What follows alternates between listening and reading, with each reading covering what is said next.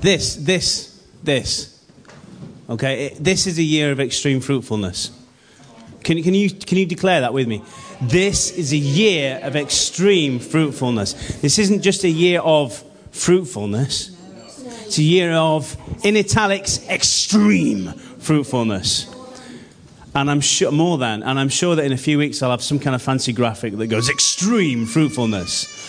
But that's important. That's what I want us to bear in mind, that we're not just going to have the same fruit that we've enjoyed last year, but there's going to be so much more of it. And so much more, so many more different ways in which we will develop fruit and we will recognize fruit. It's all about the fruit this year. And I don't know, God just said to me, you need to get Sarah speaking at one point, and I'm sure she'll bring a bowl of fruit in. And maybe her fruit animals. Oh, your fruit animals. And vegetables. The vegetables, was it? Veggie friends. It's close. It's close. Fruit friends. Nobody knows what we're talking about. Okay. This is our I think this is our overriding scripture. There's actually quite a lot in it's John 15. John 15. There's quite a lot in that, and I read that whole thing last week for the intimate crowd that were here. But that's kind of the thing that's really pulling out of that, and I will talk about it briefly in this talk that I've got here. But I'm the vine, you are the branches. If you remain in me and I in you, you will bear much fruit. Apart from me, you can do nothing. So just to say, apart from being in God's presence, we can do nothing. That is what we're chasing out. We don't have to chase after it. I know it's kind of how you say these things, but we just rest in His presence. Actually, not chasing going on. Just rest in His presence. And as we do that, as we abide in Him, and as He abides in us, that's the cool thing, isn't it? That the Creator of the universe abides in you. Oh, like, you wonder why in charismatic kind of Pentecostal circles people do weird and wonderful and wacky things. Because, hey, when the God of the universe is residing in you, it's like, wow. I mean, let's not forget, God had to put somebody in the crack of a rock so He didn't see His whole glory, because it would just explode. But He's now residing in us because of what Jesus did. That's amazing. So the next time somebody's roaring like a lion and cuckooing like a cuckooey thing, thanks. I was kind of doing cockerel and dove at the same time. Don't matter. Maybe you could do that. Or just going, hey, which I find weird. It don't matter. It's God, and God can do what He wants and can speak to us and just break out. So I'm going to go off on another preach. So just take that away now. That's great. Genesis 1:26 to 28. Genesis 1 to 26, 28. Then God said, "Let us make man in our image, according to our likeness." Let them have, if you're confused about that, by the way, that's because that's Jesus, the Father, and the Holy Spirit. That's what He's referring to. Let them have dominion over the fish of the sea, over the birds of the air, and over the cattle, over all the earth, and over every creeping thing that creeps on the earth. So God created man in His own image. In the image of God, He created them. Pause. Everybody's made in the image of God. Yes. Even people you don't like. They're made in the image of God. Everyone is made in the image of God. Male and female, He created them. Male and female. Then God blessed them and said to them, "Be fruitful and multiply. Fill the earth and subdue it. Have dominion over the fish of the sea, over birds of the air, and over every living thing that moves on the earth." Now get this. This doesn't refer to what humans must do to please God, but actually what God does for and through humankind. The text says this: "Then God blessed them and said." This I want to stress, because sometimes, depending where you look on the internet or how you might even think about it, this is a blessing, not a commandment. I repeat that. Just it says it. Then God blessed them and said. So He's saying it within a blessing. Now, who's a parent in here? Who's had children? Who's been present when those children have been born? Hopefully all the ladies. How would that work? Sarah? No. Okay. So imagine can you think back to the first words you said to your baby? Have a little, or your many babies if you've had a few. Have a little think. No. Bit late for that, I would say at that point. At that point to go, where did that come from? I wondered what we were doing here. So the first words, were they a commandment? Would you say they were a blessing? Yeah. Certainly weren't. You certainly didn't curse your baby, did you? Except for Mike, who went, what? Which one did you say that to? Emily? No. What? No, we greeted. You greeted? Oh, tell me how you did that. What did you do? What? Hello, I'm Mike. Pleased to meet you. Basically, hello. Oh, yeah, absolutely. I said this in my little notes here. Maybe it was, hello, baby. Pretty sure that's what I said. Hello, baby. I held all my kids I was the first parent to hold all my children because Kathy was otherwise indisposed because she'd had a major operation. Every one of our children, unfortunately, had to be born by C-section. That's pretty major, folks. And so I had the absolute honour and privilege to hold every single one of them first. And whether they could see or not, I don't care. They all opened their eyes and saw me first. Hey, what's that? Yeah. For the first two that were born by C-section, they said, would you like to see your baby when I don't know what the phrase is when it comes out. I don't know, clean them up first. I don't do with ig. I don't do that. The third one, Nathaniel, they went, look, you've got a baby. Oh, it's beautiful. Clean him up. And then give him to me. Just being honest.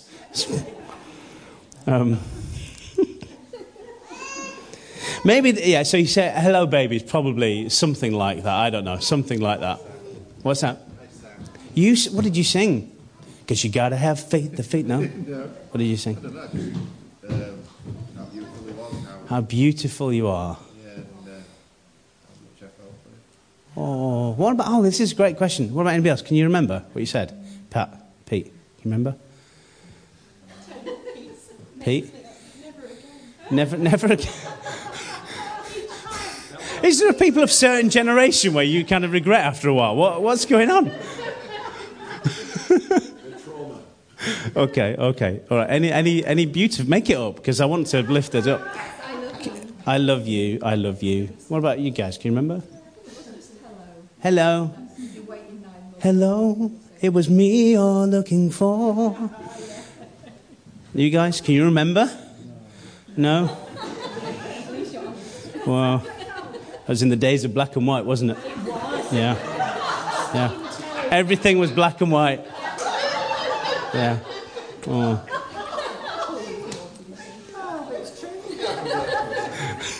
Welcome to a colourful world. Yeah. I think it was like you say, it's about touch and about closeness. Yeah. You know, wanting to put your finger in their hand. Yeah. Things like that. After they cleaned them. Yeah. Yeah. It's just me. Yeah, I was traumatised. Anyway, let me move on because we're not going to get through this. Okay. So there's wonderful things you guys just said that you said to your baby. Maybe you said things like, you're going to have a great life. You know, maybe you said that. I don't know. I'm going to take care of you. You know, what did you? Can you remember? Because I mean, yours wasn't so far, was it? I can't remember. You can't remember. I may have prophesied. Probably. Did you have your staff in the delivery room? They didn't let me in. Oh. I've just, Pete and Becca, can you remember? Hi. You're going to enjoy Grand Prix.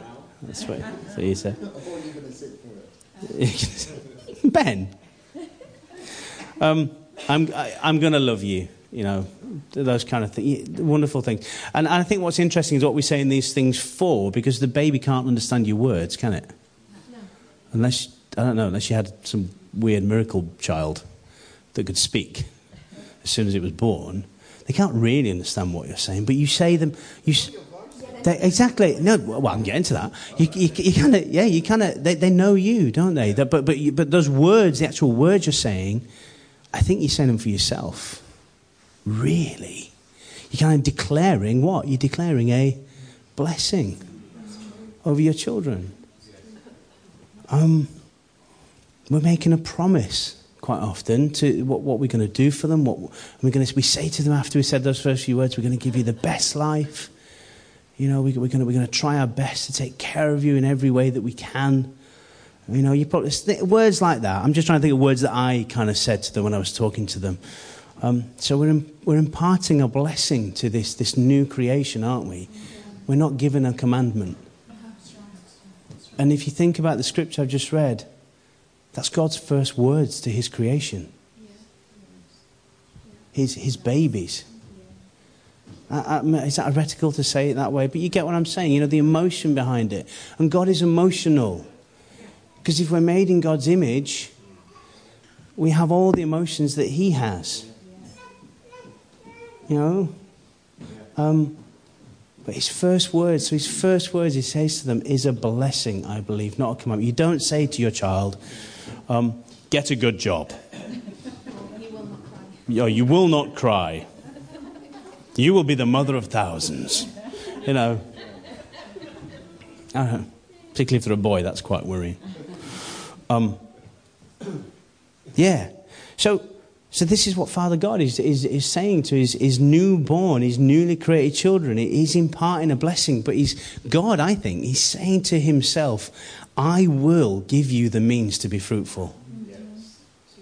That's what he's saying it to himself, really. Maybe. I know that they're kind of adults and created like that, but he's saying to them, I will give you the means to multiply.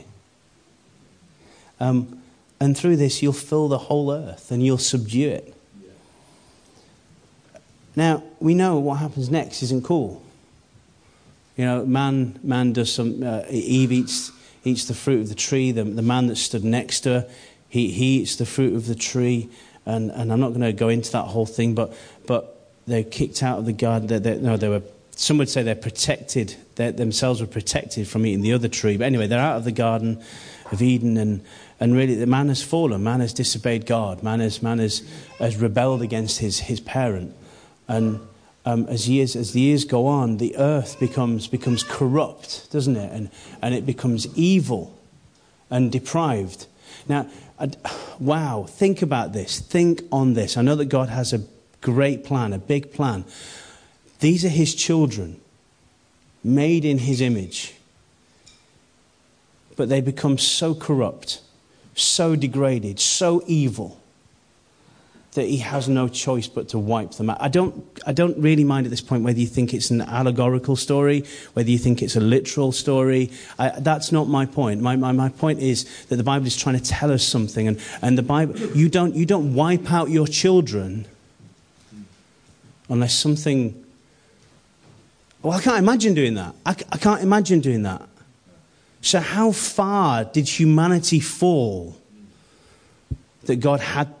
That seemed to be the only choice that God had to begin his rest, to continue his restorative process of redeeming creation. Because don't forget, when we fell, creation fell. That the universe became corrupt. The universe cracked. The universe wasn't no longer what God wanted it to be. And that's how important you are to God.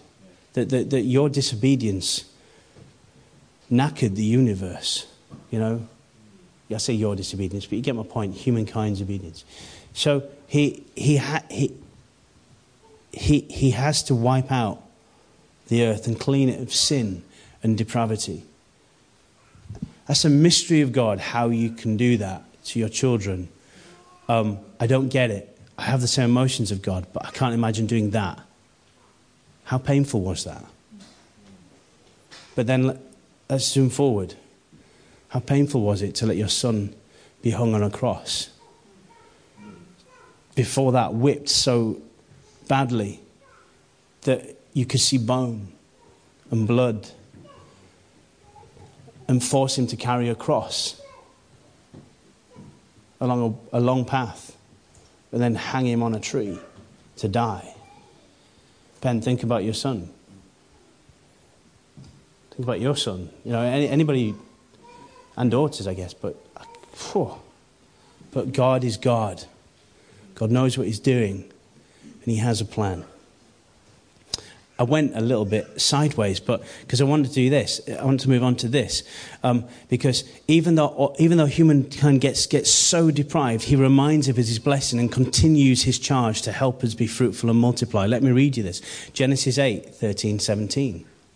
And it came to pass in the 601st year, in the first month, the first day of the month, that the waters were dried up from the earth, so that the rain had come, the earth had been, humankind and other creatures had been wiped out, and the waters were receding. It stopped raining, and Noah removed the covering of the ark and looked, and indeed the surface of the ground was dry. And in the second month, on the 27th day of the month, the earth was dried. Then God spoke to Noah, saying, "Go out of the ark, you and your wife, and your sons wives with you. Bring out every living thing of all flesh that is with you, birds, cattle, every creeping thing that creeps on the earth." This is similar, isn't it? Similar kind of words that are being used. "So that they may abound in the earth." And then guess what he says? "And be fruitful and multiply." So despite the depravity of humankind, God's blessing, he wants to continue. Be fruitful and multiply. Just on a very side note, I find it interesting that one of the first things Noah does, I think he builds an altar to God. I think that's one of the first things he does. But seemingly one of the second things he does is build a vineyard. He plants a vineyard, and then he gets very drunk. I'm not advocating getting very drunk, but Noah wanted a party, I think. After all of that devastation, after all of that stress, he's like, "I need a beer. Or I need a glass of wine," and he gets drunk. And I thought about that. And I know Noah is described as a righteous man in the sight of God.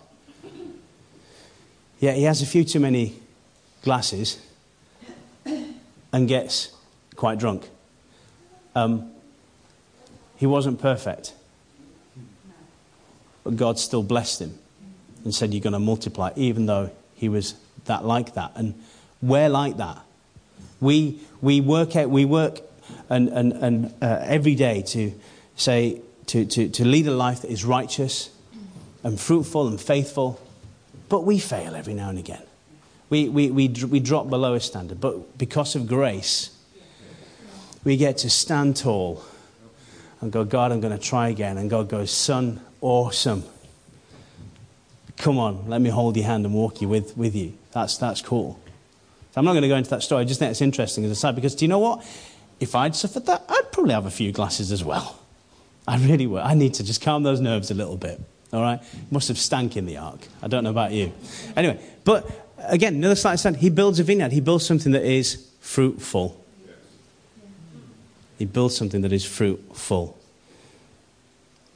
And you know what? We can take that blessing, can't we? Be fruitful and multiply, and we can apply it to human multiplication. Particularly in light of that later passage, because Noah's apparently, again, I'm not arguing whether it's literal or allegorical. I'm just telling you the story. We can get that to debate apologetics if you want. But they've got to breed to recreate the human race, and he blesses those kids, and he sees to it that they're fruitful. Think about, he made us male and female, didn't he? And he's given us, and forgive the young folk, I hope it's okay, but he gave us a sexual desire. A sexual desire. Sexual. I'm trying to not say it. Am I allowed to say it, youth pastor? Okay, a sexual desire. Okay, he gave us sexual desire and he gave us love. Okay? Adam and Eve is the archetypal. I had to check. I thought I was using that word right, and I had to check, but it is. It gave us the archetypal. I wrote it down right, said it wrong. Archetypal marriage is the place for, among other things, joyful lovemaking. Slightly uncomfortable when I look at my in-laws, but I'll come back to here.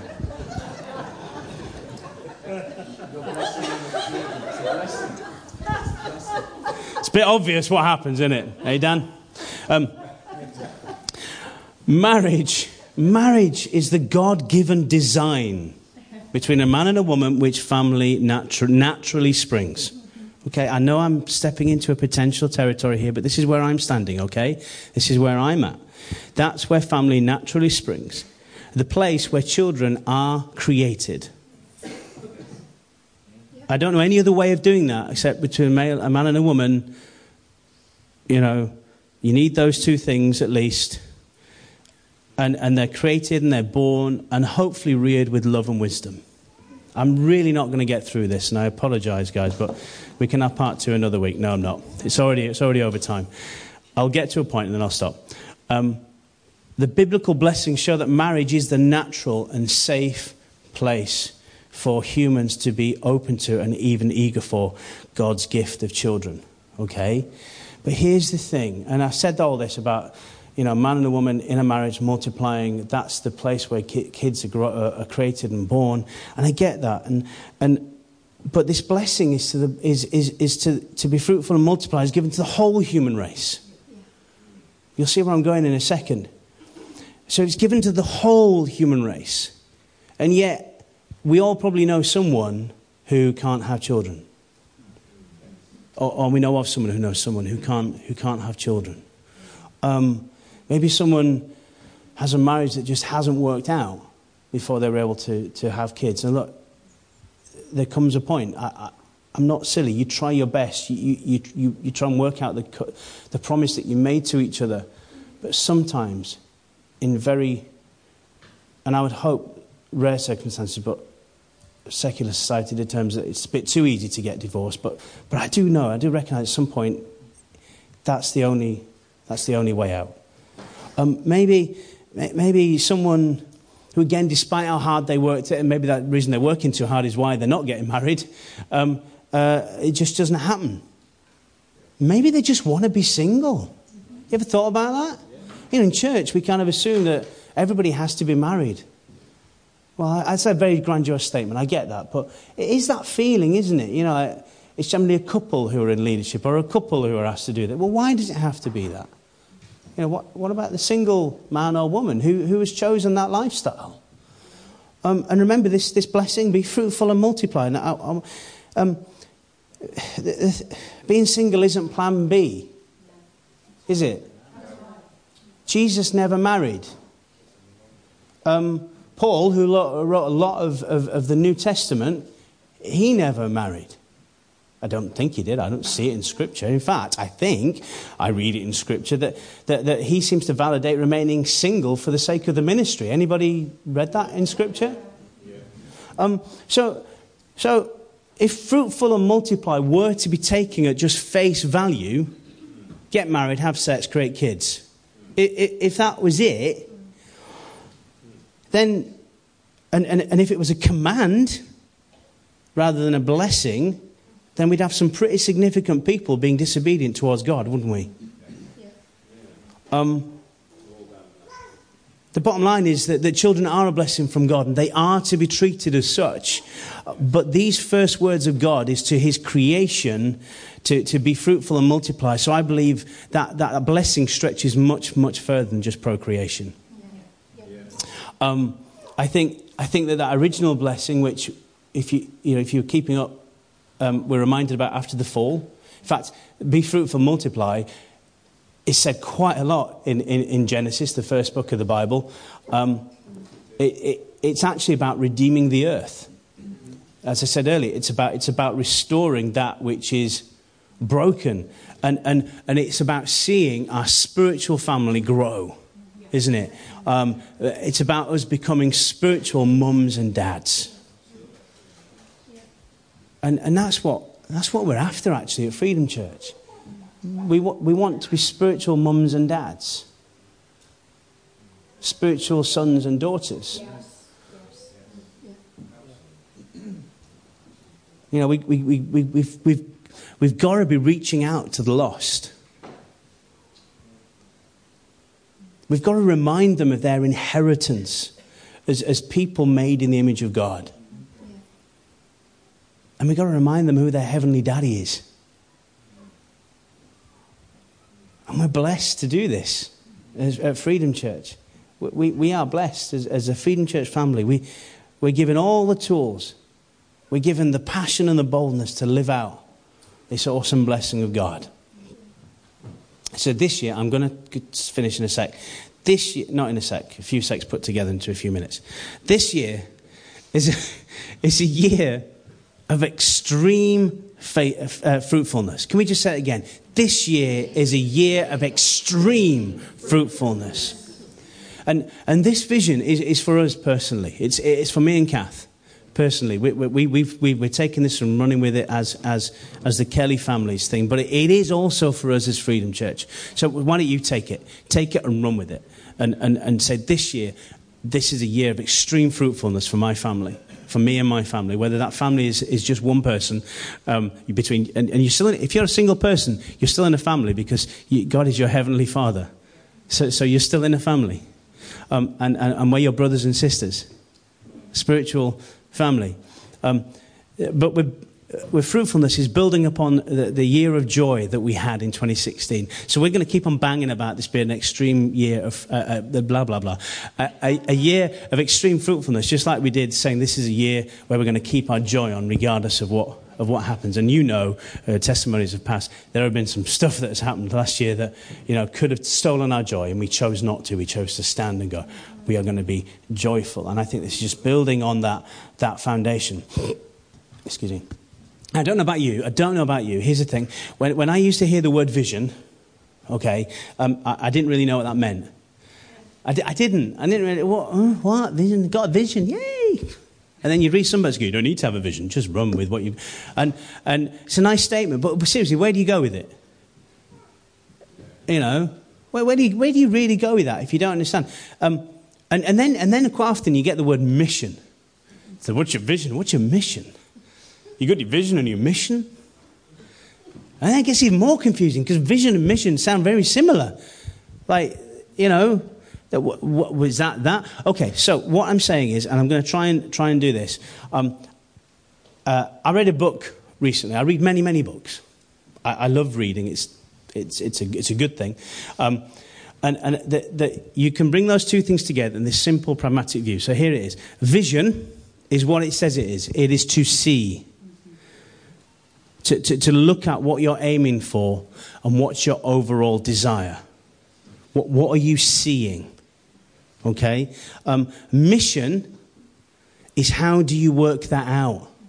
On the ground, practical stuff. Stuff that leads you towards seeing that vision fulfilled. Do you understand that? Do you understand those two things? Okay, so that's how I'm viewing that. You may have different definitions. In your office, you may have different buzzwords. And vision and mission might even seem slightly different in those places. But when we talk about it, that's what we're going to talk about. Vision is seeing the big picture. The mission is those things that help see that big picture come to fruition.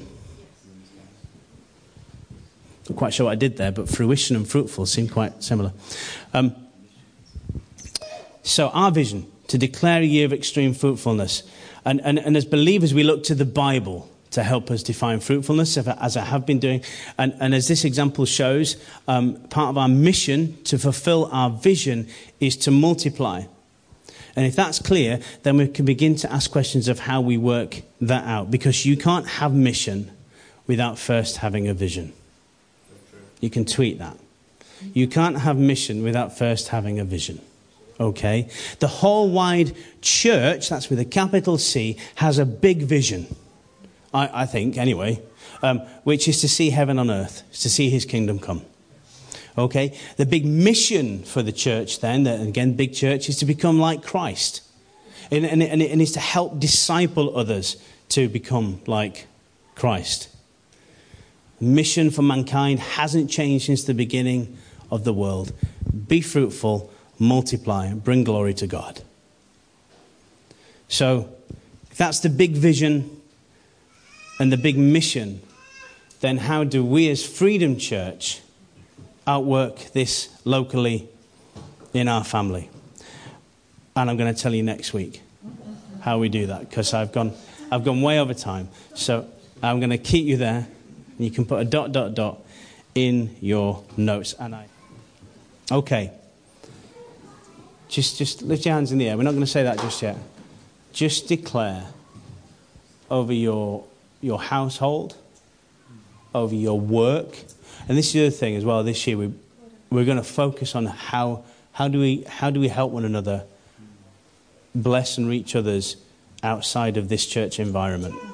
So we're talking about work and school. How do we really do that practically? We'll talk about that later on. But repeat after me. This is a year of extreme fruitfulness. Please say that every day. Every morning, say it. And then next Sunday, I'm going to quickly ask, it's Family Sunday, so it'll be a bit weird, what's happened in that week because of that daily declaration. Okay? We're going to say this together. I changed the wording so it's corporate. Okay? I know that. I know it's good, and we've been doing that. But I wanted to say it individually this morning. Okay? I know that is good, and we will continue to do it corporately. But I want you to really take this home for yourself. Okay? So repeat after me. The Spirit of the Lord is upon me, for he has anointed me to bring good news to the poor. He has sent me to proclaim that the captives will be released, that the blind will see, that the oppressed will be set free, and that the time of the Lord's favor has come. The time of the Lord's fruitfulness. The year of the Lord's fruitfulness, the year of the Lord's favor has come. Amen. Let's give God a huge round of applause. He is worthy. He is good. In this house, we are real. But we also make mistakes. And when we do, we make sure we say sorry. We give second chances to anyone. And we also have lots of fun. In this house, we definitely forgive. We also do loud. We give the best hugs. We are family. And in this house, that means we love.